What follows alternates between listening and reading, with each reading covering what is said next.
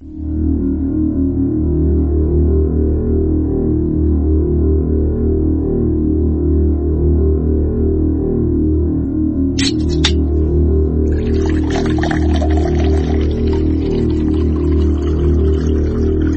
Brewing Network is proud to present beer radio that turns ordinary homebrew into award-winning beer. The Jamil Show. And now, your hosts, Jamil Zainasheff and Jon Plisse.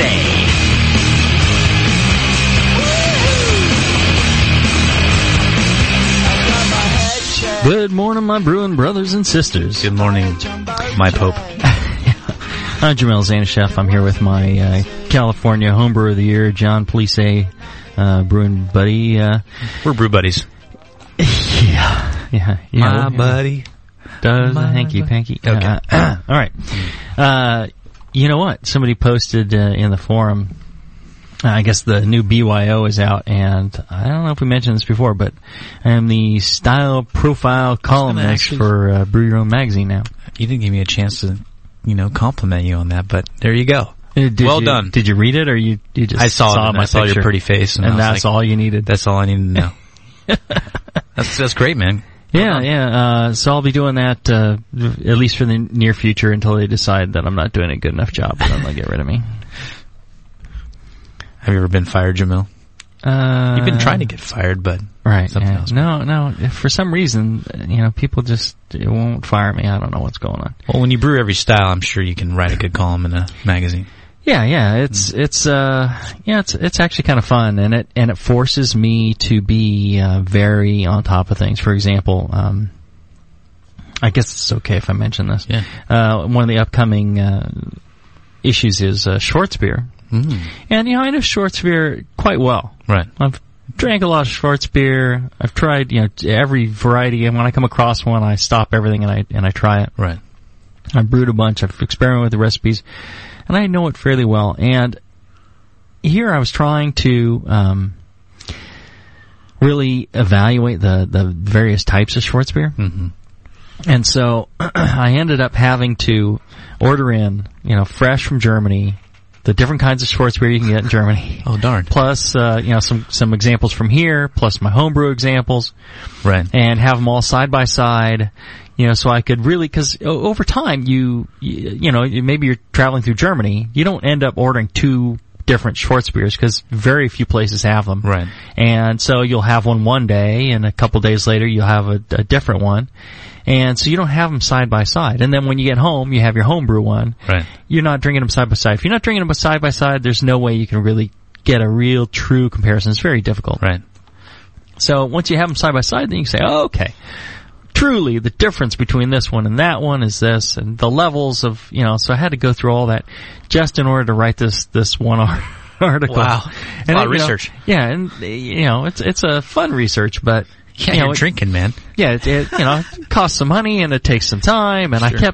I kept holding off on sending the article in because I was like, oh man, I really need to make sure I'm accurately describing down to the words I choose to describe this have to be exact. Sure. In order to really convey, what it is.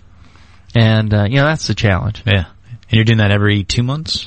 Every issue, whenever it comes out. It comes out every 2 months initially, and then during the summer, or whenever brewing season picks up, they go monthly. Oh, nice. So it's like 8 issues a year, I think. Cool. So Brew Your Own magazine, you go to brewyourown.com or BYO.com, I think, and check out the magazine, get a free issue and all that stuff. Plus you've written other articles in there too. You've done like specials on yeast, and haven't you? I do this for Zymergy. Oh, there you go. And that's a benefit of becoming a member of the AHA, the American Homebrewers Association, which there's a lot of benefits, discounts at pubs,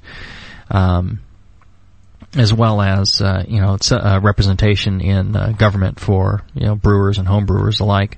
Well, they protect our freedom to brew. Exactly. So it's pretty important. Well worth becoming a member, but you get enough membership perks that easily pay for membership. Sure. The pub discount program and the AHA rallies, yeah. and As a matter of fact, February 24th, AHA rally up at Chico, Sierra Nevada. If you're a member, you get in free. If you're not a member, become a member. You become a member at the door, $30-something bucks, and you get in free, free food, free beer, all sorts of prizes and stuff. Plus you get a discount entering nationals. Right. That's huge, too. Yeah, it saves you a ton of money on that. So you can go to beertown.org and find out how to be an AHA member there.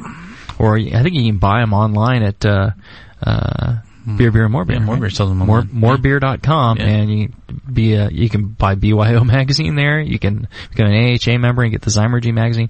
Yeah, I've done a lot of articles for Zymergy, and I got a great one coming up in this next issue. It is on everything you want to know about starters. Nice. And so I put a lot of effort into that one too, and I think that is a killer article. So something I'm actually very proud of. So let's call you the Yeast Man from now on. Mr. Yeasty. Yeah. Sounds like, people would be going to that site for a different reason. You're right. And one of the things I want to talk about before we get into Roggenbier is the sources of these recipes. For example, this recipe here is from a good friend of mine, John Curtis, JC, we call him. Mm-hmm. And he worked on perfecting this recipe for the NHC, for the Nationals when it was in Las Vegas. And he had a much more complex recipe and a more complex process. Right. And I'll tell you, that beer was fabulous. And they brewed it there at Barley's, and it was great. And so myself and a couple other people said, dude, can I get awesome recipe? Can I get the recipe from you? And of course, like any good brewer, it's like, sure, here's the recipe, no problem. He went through the details of why he had, a very specific needs, and he tried all sorts of different things. And if you want that recipe, you're going to have to ask him. There you go. I'm not going to give it to you. What I ended up doing, the recipe that I brew is based off of his recipe, and I simplified it just because I didn't have some of the ingredients he had. I'm lazy, a lot of other things. So it's probably not quite the perfect beer that JC brewed, but it's pretty darn good, and he usually places in the first round of the Nationals at least, and goes on to the second round. Well, how many rye beers are actually entered? 2? Well, 3? It competes with all the other Bavarian German wheat beers. Oh, okay. Anyway, so the recipe sources, sometimes, on a few occasions I've come up with recipes that I pull out of thin air. I hadn't seen any other recipes. I just look at the guidelines, I drink a few commercial examples, and I say, okay, here's the recipe. That's the fun part. That's pretty rare. Yeah. A lot of times I'll look at, other published works. I'll look at, magazines and books and see what recipes they have, and I'll come up with my own based on that. Sometimes I'll brew somebody else's recipe that I really like, like, JC's or, one of your recipes or one of Mike McDole's recipes. And then I'll say, well, I'd like to adjust it because of my brewing process is different. I'm going to adjust it now that I've tried it. I'm going to, I'll come up with a slightly different recipe. And that's, the source of a lot of recipes. So there's a lot of, sharing around there.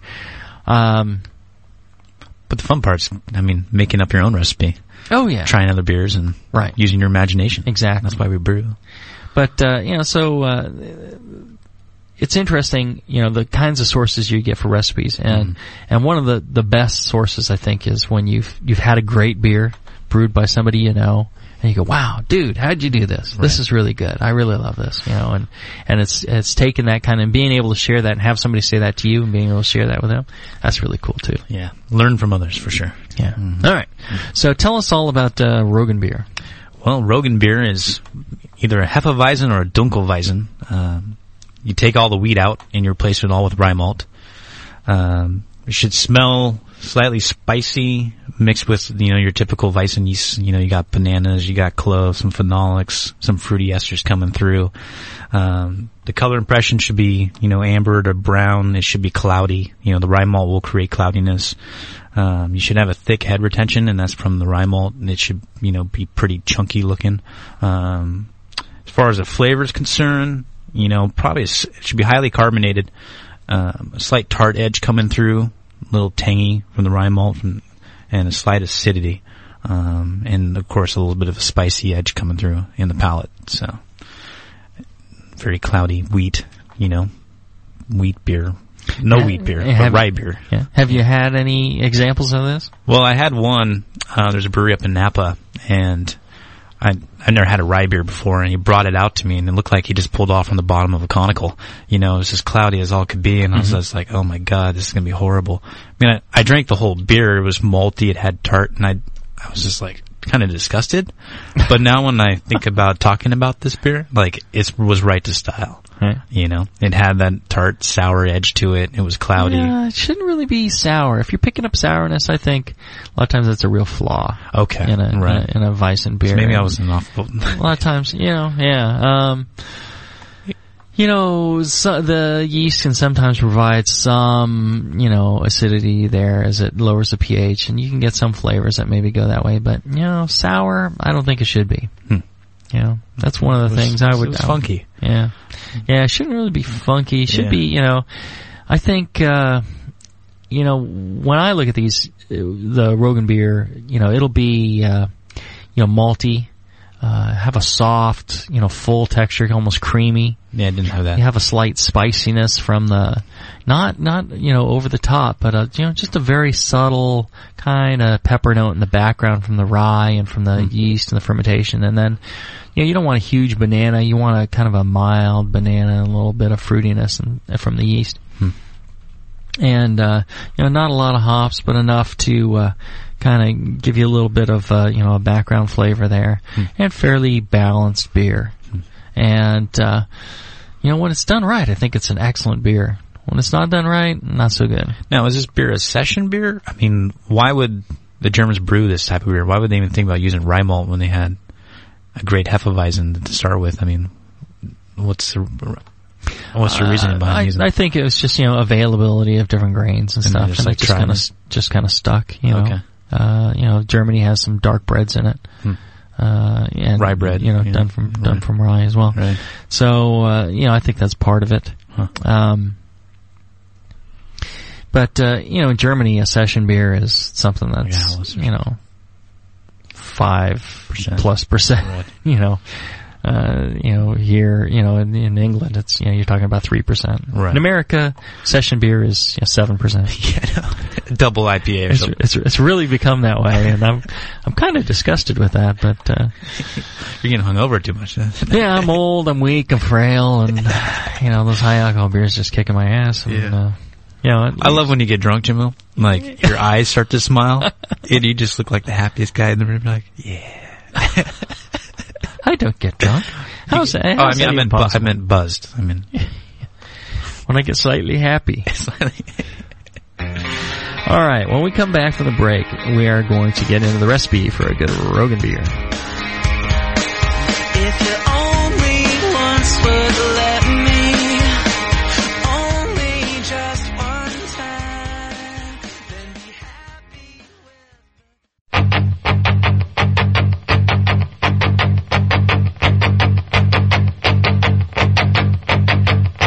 This is the Jamil Show.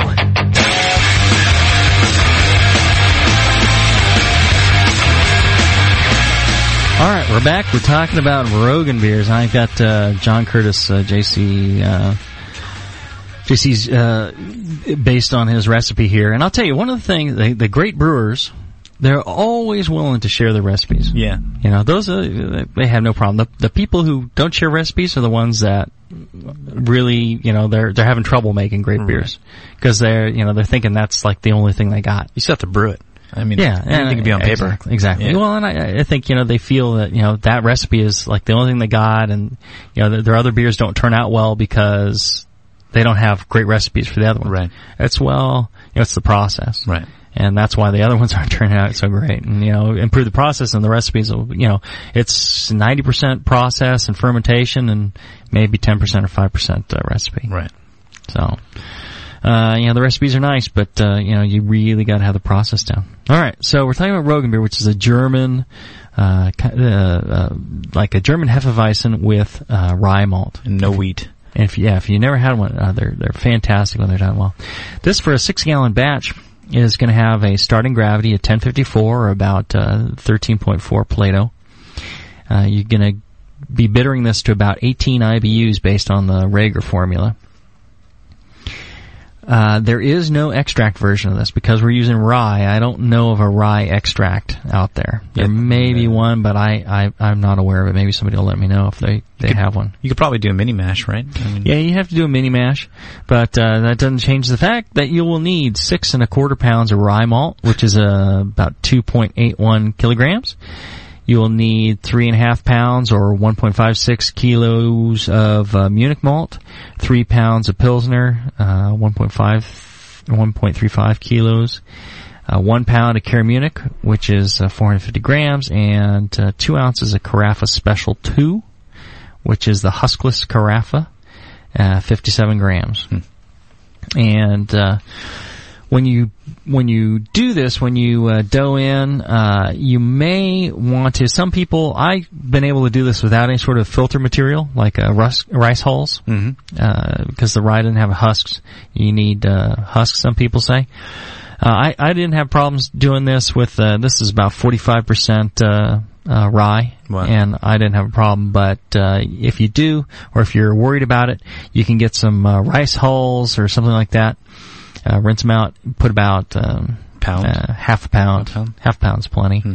And there's a lot of protein in rye then, because the hulls don't right. Yeah, the hulls don't weigh anything. So okay, half a pound is a lot. Okay, is quite a bit.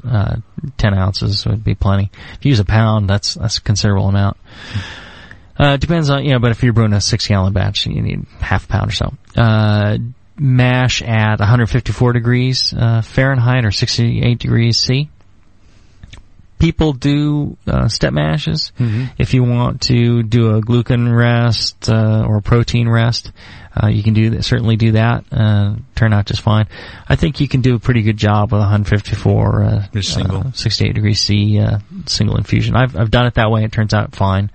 If you want to do the multi-step with the rye and all that, you certainly can. Would you do a protein rest just to break it down a little bit more? You certainly can. Okay, and that's it. Yeah, 130 degrees Fahrenheit. Half hour. 131, 15 minutes, and then ramp up. Okay. Works out just fine. Some people like to do that. Other people don't. I think in a beer like this, in a beer that can be hazy, I don't worry about it. But again, if you got the time and you're not trying to hammer out a bunch of beers, then definitely you can go ahead and do it. I don't think it'll hurt much in this instance. It may help a bit. For hops, I like to use, or JC like to use Tettnang for the bittering. You use 0.87 ounce or 24 grams at an alpha acid of 4.9, which gives you about 17.1 IBUs for 60 minutes of boil. For a 15-minute addition, give it a little bit of flavor, he was using a third of an ounce of Czech Saaz, which is about 8 grams, alpha acid of 3%, and giving you about an IBU, and that's at 15 minutes. Wow. And I think, the Saaz hops has kind of got a nice little floral, kind of spicy, and Tettnang has kind of a spicy thing going on too, and I think it complements the rye, exactly. One of the reasons when you're picking your ingredients, you're going to want to go with something that complements some of the other flavors that you're working with. And I think that's critical and key. That's a really good tip, actually. Yeah. You wouldn't go with something like piney or Cascade or really fruity. Yeah. It's just not a good match for this sort of thing. And I think especially in the German Hefe category, German wheat category, you really go with German hops or the Czech hops. I think that's really the right flavor profile, even for the bittering.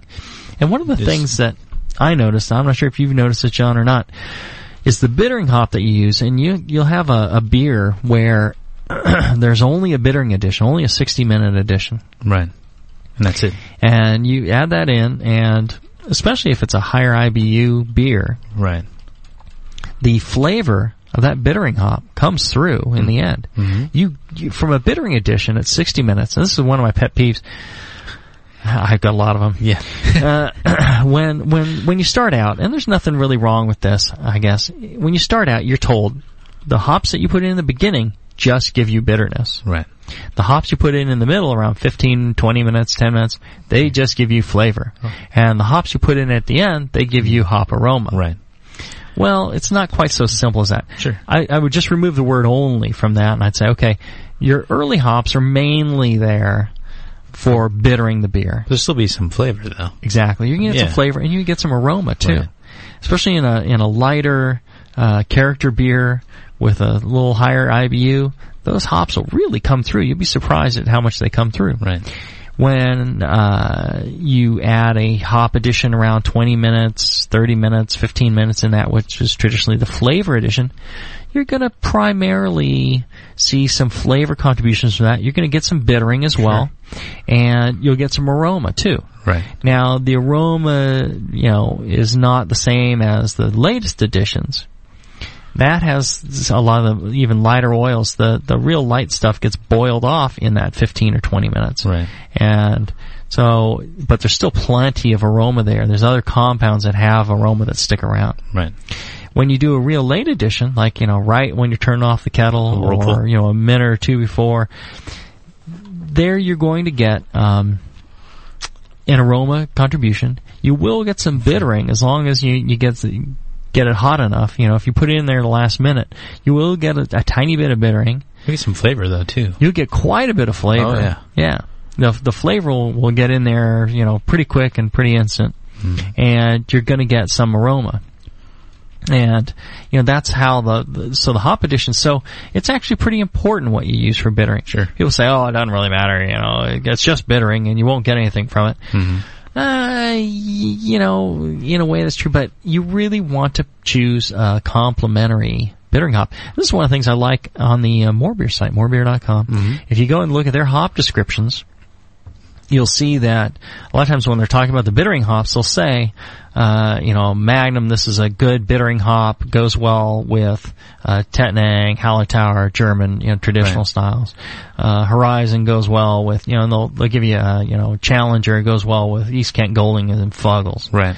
So there's a bittering hop that kind of matches the other hops that you might use in a beer. Right. And I think that's, that would be an excellent chart to put together. I don't think I've seen that anywhere. Especially if you're trying to brew the style too, Exactly. It kind of keeps you in that direction. And it really makes a difference. It's very subtle, and you can make good beers, not doing this, but I think it's another little thing that makes the beer taste even more authentic and much better. Right. And so that's one of the keys in choosing that type of bittering hop. So again, bittering hops has some flavor and aroma impact. Flavor hops have some bittering and aroma impact and flavor, and then aroma hop additions and some flavor have some flavor and a light bit of bittering, but more aroma. Right. So it's a sliding scale, and you can pick anywhere in there. One of the interesting things about Pro Mash, sure, is if you look at the IBUs of an addition, if you advance it minute by minute, take a look at the IBUs. You'll see from 0 to 10 minutes, I think.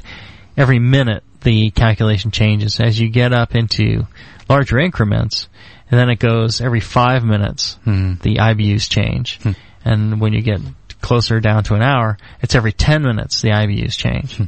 So the difference between, as far as calculating in Pro Mash, the difference between, 60 minutes and 70 minutes or 60 minutes and 69 minutes, there's zero difference. Right. But 69 minutes and 70 minutes, there's a difference. Well, the longer you boil, isoacids come out. Right, but, the interesting thing is, it's not a smooth gradient in that formula. It's chunked up by 5 minutes, 10 minutes, or whatever. So, if you're doing a 65-minute addition versus a 60-minute addition, there's no difference as far as the calculation goes. But there might be a very subtle difference in the beer. It's very hard to measure. Right. I think the actual measurement, I think Pro Mash is accurate in the fact that here it's an estimate anyways, so it really doesn't matter. But it's interesting. It's not a continuous thing. So when you see some of these additions, the IBUs don't really change. I take a conservative approach. If I'm using a program that's calculating IBUs, I would still reduce it by at least 20%. I took Matt Brindleson's formula for how he calculates IBUs for Firestone, and then I compared it to Beer Tools. And Beer Tools, I would go on the lowest spectrum within the style guidelines according to Beer Tools. And I found that there was actually about 24% higher than what Firestone would recommend using. It's just interesting though that you have a computer doing these numbers for you, and then if you actually use an algebra equation and you determine, you're trying to get 35% of iso acids into the solution, your bitterness. Well, there's several different formulas, right?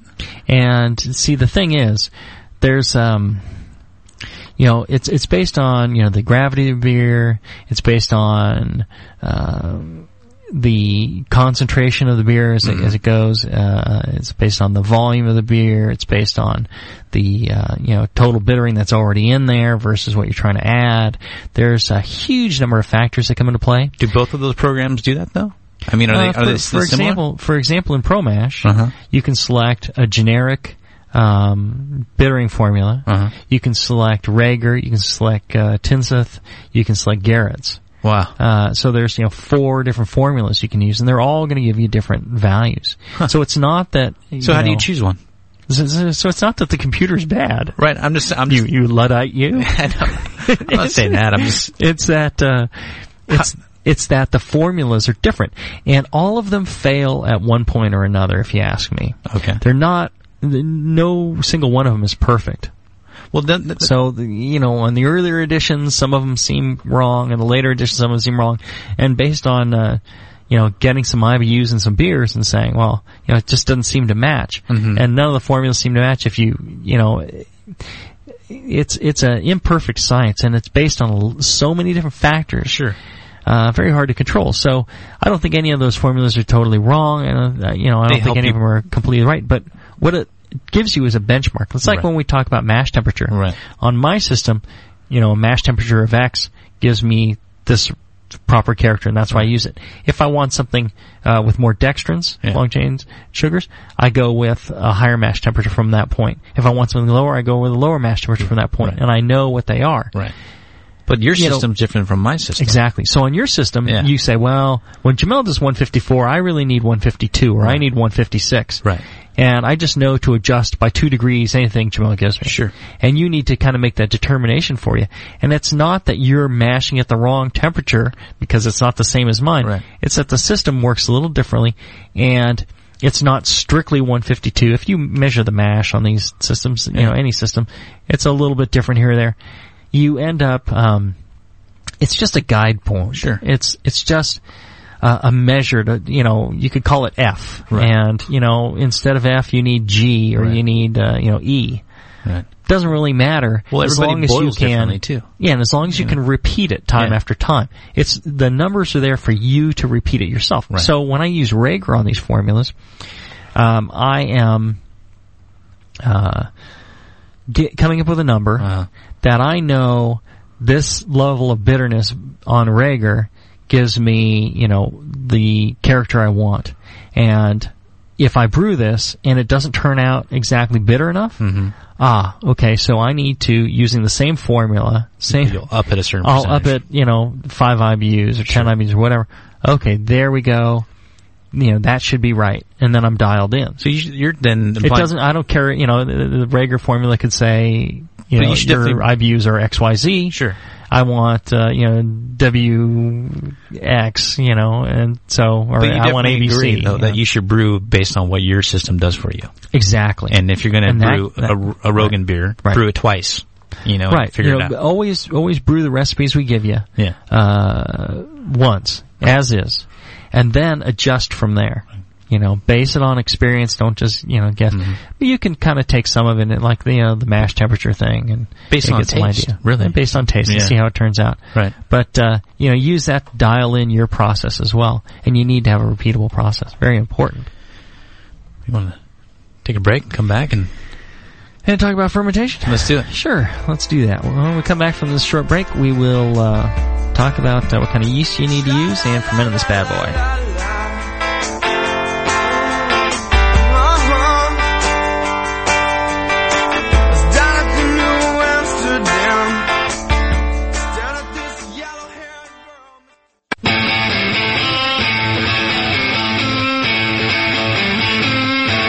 You're beer?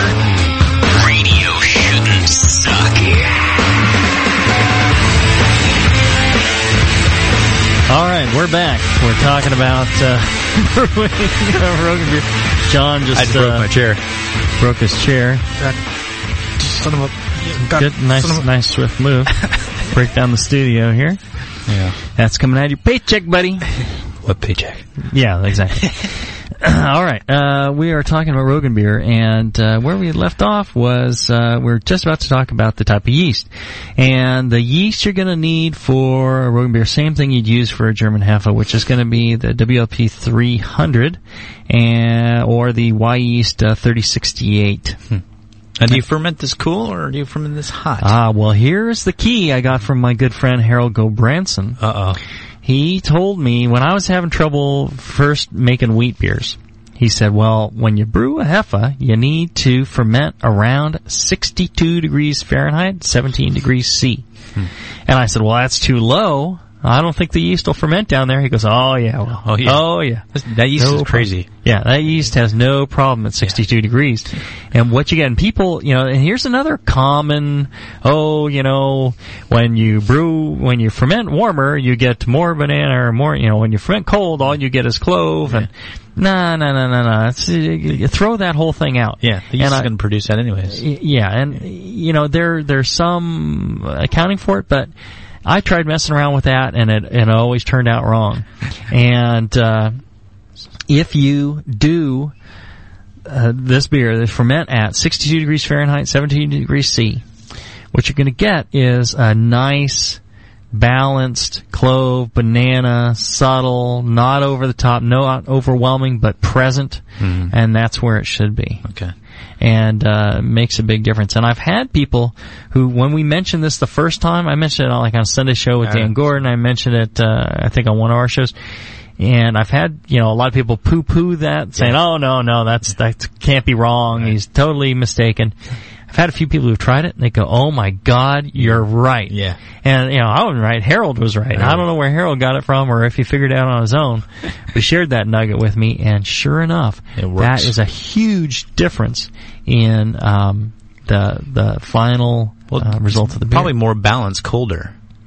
Yeah, right? It's hot. That thing's going nuts, that yeast strain, and it's hot. Right. Well, most ale strains, you're figuring, between 65 and 70 for most ale strains. And, if it's below that, it's an oddity or a specialty, or, it's either a hot lager or a really cold ale, and it becomes hybrid. And, you do Kolsch's down around 62 or 60, 62 for a Hefe, which you want all these clovey and banana things, couldn't possibly be true. Huh. Well, sure enough, 62 degrees Fahrenheit. If you take only one thing away from this, just know that is the thing.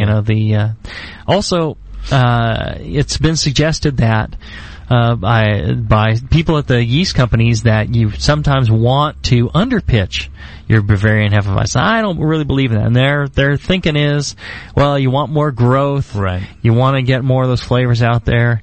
If you want to give that a try, sure, go ahead. You can underpitch a little bit. I think, pitching a single liquid yeast pack 5 gallons would be, in 5 gallons would be underpitching just a bit. And, maybe that turns out a little bit better.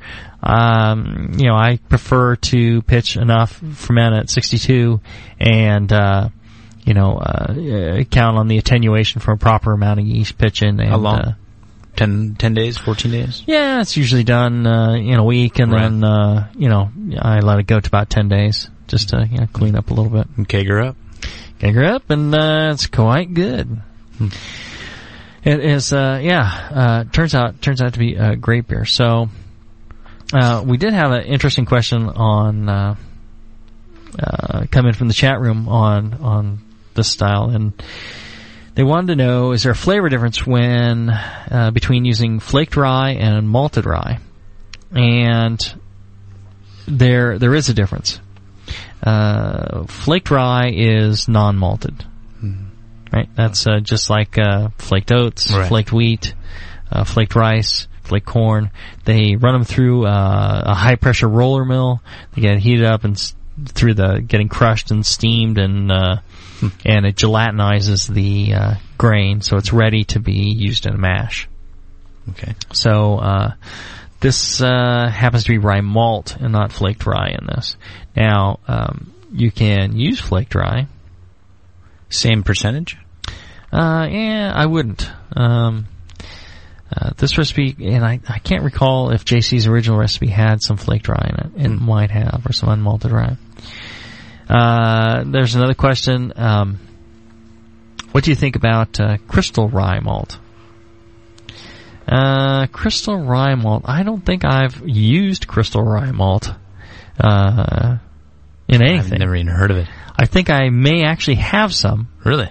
Yeah, Your forbidden jars, back corner somewhere? Or? Yeah, people bring me some odd malts here and there, the stuff that they find, or I come across them in my travels, or I find them online and order them, and I haven't tried it, but I bet you could go ahead and replace maybe some of the Karamunic with that, and give that a try. I see nothing wrong with that. Give this recipe a shot as is, and then go from there and see what you might try. I think that crystal rye is pretty dark, isn't it? I can't recall. Toasted dark. But here the Karamunic would be 60 love, and I think the crystal rye might be a little lighter than that, or around in that same range. So it might be a good substitute for part of that Karamunic. Although you're going to lose some of that Munic-y character from that.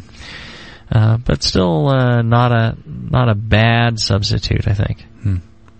Should definitely brew both, flaked rye, malted rye. Do both, side by side. What do you think? Side by side, blind triangle test. Yeah, absolutely. Why not? Yeah. Well, I think there's a good opportunity there, and if I can dig up JC's original recipe, I'll take a look at that. Yeah, and see. Are you going to post that, or are you going to put yours up?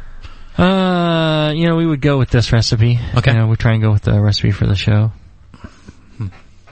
But, do you enjoy drinking rye beer? I mean, do you like the style? I mean, you were in Germany too. I mean, how were they there? Well, I'll tell you, I love every beer style. Sure. People, everybody has, some style that they hate. And really what it tends to be is, a style that's just brewed very poorly. Right. So a lot of my exposure early on was to, home-brewed, high alcohol Belgians. And I learned to hate Belgians. I'm like, I don't want to judge that category. Right. That's like a headache in a bottle. It's like, driving a nail through my forehead. No thank you. These are terrible. Yeah. And a lot of them still are. But people are coming around and learning, and once you have some of the good examples and the well-made examples of Belgian beers, they're fantastic. And it's not the, nail through the forehead. It's not a headache in a bottle. It's a good beer. It's a great beer. Right. And anything when it's well made is very drinkable. I had a really nice lambic the other night, and had this really nice apple character to it, and all these different things going on, and kind of an earthy tone to it. I was like, wow, this is really fantastic. Who brewed it? And then I can't recall off the top of my head. Homebrew? No, it's commercial brew. Commercial brew. And later on, I was doing some research, and I stumbled across somebody talking about how they hated Berliner Weiss, I guess it was. And, it's like a stanky, nasty beer. And I tell you, done right, it's excellent beer. Yeah. There's a reason why these beers have been consumed by people for 800 years. Right. It's not because it's a crappy beer, because when it's done right, it's really good. So I think, finding and everything's not everybody's cup of tea, but I haven't come across a beer style when brewed, properly and by a skilled brewer. It's a fantastic thing. I love every style. So rye beers included, and I think, a good rye beer, the rye, it has a certain spicy character that kind of cuts through some of the other sweetness and adds a not intense enough to cut, but kind of a balancing kind of character. goes really well with the Heffa character, the clove banana from the Bavarian Heffa. Right. Match that up with some malty undertones from the Munich malt, and Right. from the crystal grains and things like that, and the Pilsner malt. And it's really just quite a magical thing. It turns out really great. Now, could someone brew a Roggenbier and if, let's say you didn't like that much spiciness, that cloviness, could you use an American hef yeast, reduce the rye malt maybe 20-30%, or put wheat in it instead? So you don't want that much rye flavor coming through? Would it still be the style, or? No, it wouldn't. Okay. There is an American rye style. Uh-huh. So it's combined with the American wheat style. Oh, okay. So if you look under category, it's the light hybrids, or American. Or it's in the light category. It's along with. Let's look it up. I think it's along with Kolsch or something. Yeah. And American wheat and American rye is one category, and something like you're describing can certainly fit in that. Okay. And that would be the case. The American wheat yeast, those tend to be a Kolsch or an alt yeast. Okay. Widmer uses a yeast they got from Dusseldorf alt producer, and that's what is used for those American wheats. And for the longest time I used Cal Ale yeast trying to reproduce that, and you can't. You got to use the Kolsch or the alt yeast, and then you can make a darker version, and you could put some rye in it. You can substitute all rye or partial rye, and I think what you're describing would be a nice American rye beer. Yeah, that sounds good. Without the banana clove and minimizing some of the rye character a little bit. Okay, we got a couple more questions. One was something we were kind of talking about earlier. They said, you're told you can't detect over 100 IBUs, give or take. That the IBUs are the same, whether it's, not detect, but, detect is difficult, but they say you can't actually isomerize any more alpha acids into the wort than 100 IBUs worth. Right. And some people say it's a little higher, some people say it's a little lower, but the measurements aren't that great either. So, but you could get more hop flavor in a beer, couldn't you, by adding more hops? Well, that's that. Am I wasting hops for flavor and aroma by adding them, to this? I've reached 100. Like when we did the Imperial IPA show, one of the things in Imperial IPAs, you're gonna do like 275 IBUs, right? Calculated IBUs.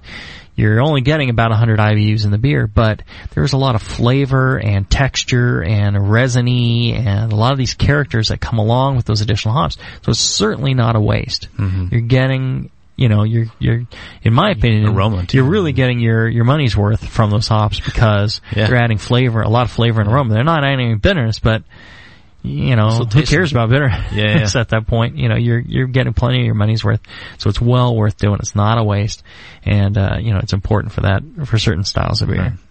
So I would not hesitate on that. Where can you find light chocolate malt? Well, this is interesting because in my recipes, when I first picked up this malt, I picked it up at some small brew shop in San Antonio, on San Antonio Boulevard, Los Altos, California. Mm-hmm. And I can't think of the name of them right now. Fermentation Frenzy? Fermentation Frenzy, yeah. Great people down there. And they were trying to get in all these different malts, and I'd stop by and pick up different things. And one of them they had was this pale chocolate. And it's called pale chocolate, and it's 200 Lovibond. And I typed it into Pro Mash because there was no entry for it as light chocolate. And so all my recipes go out with light chocolate in it, and people are looking for light chocolate and having trouble finding light chocolate. It's actually pale chocolate. It's actually pale chocolate. There's actually now several maltsters, I guess, or supply groups that carry it now. We carry it. And and a lot of the homebrew shops now are carrying it. I think tastes great. They had actually stopped making it. I picked some up. I loved it. Started using it, and then they canceled it, and they said they weren't going to make it anymore. Oh no! And there was then they were going to only sell. Then they were only going to sell it to commercial brewers, and it wasn't going to be available for homebrew. And there was some struggle getting it now. Pretty much most of the shops have it, but you can find it at morebeer.com. Wow. Pale chocolate. It's great stuff. I use it in a lot of different beers because it adds, a certain toastiness along with a slight chocolate. It's not that astringent either. Yeah, it's it's about half the color of regular chocolate malt, and really makes a big difference in what you use. So I tend to use it in a number of beers.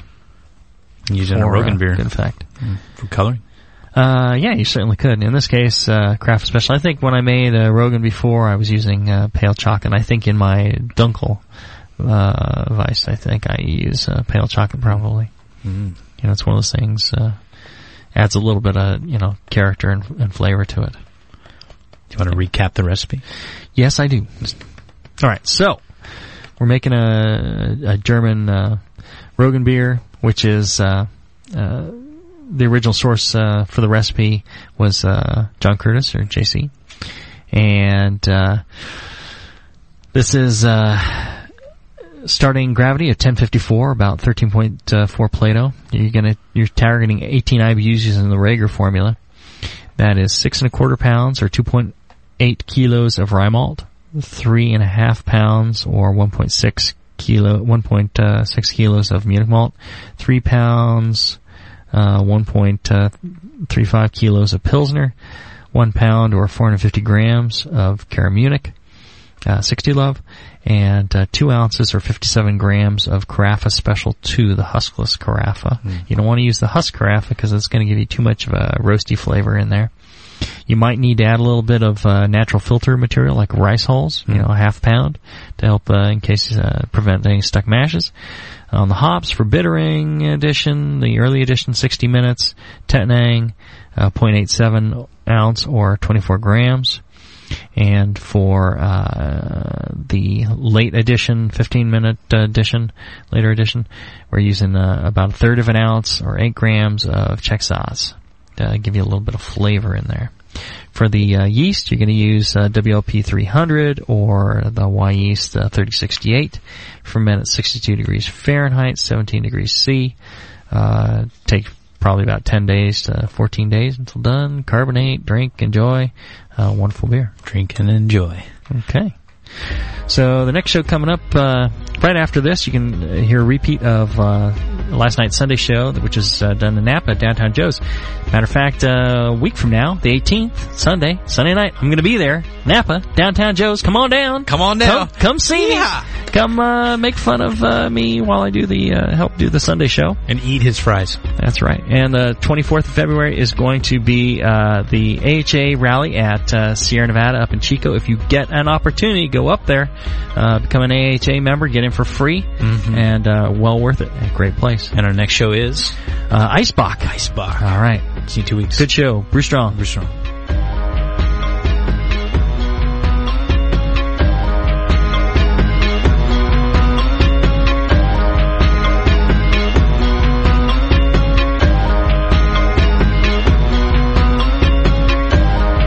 The Jamil Show has been a production of the Brewing Network. Please send questions for Jamil to jamil@thebrewingnetwork.com. The Jamil Show airs live every other Monday at 10 a.m. Pacific, 1 p.m. Eastern, right here on the Brewing Network.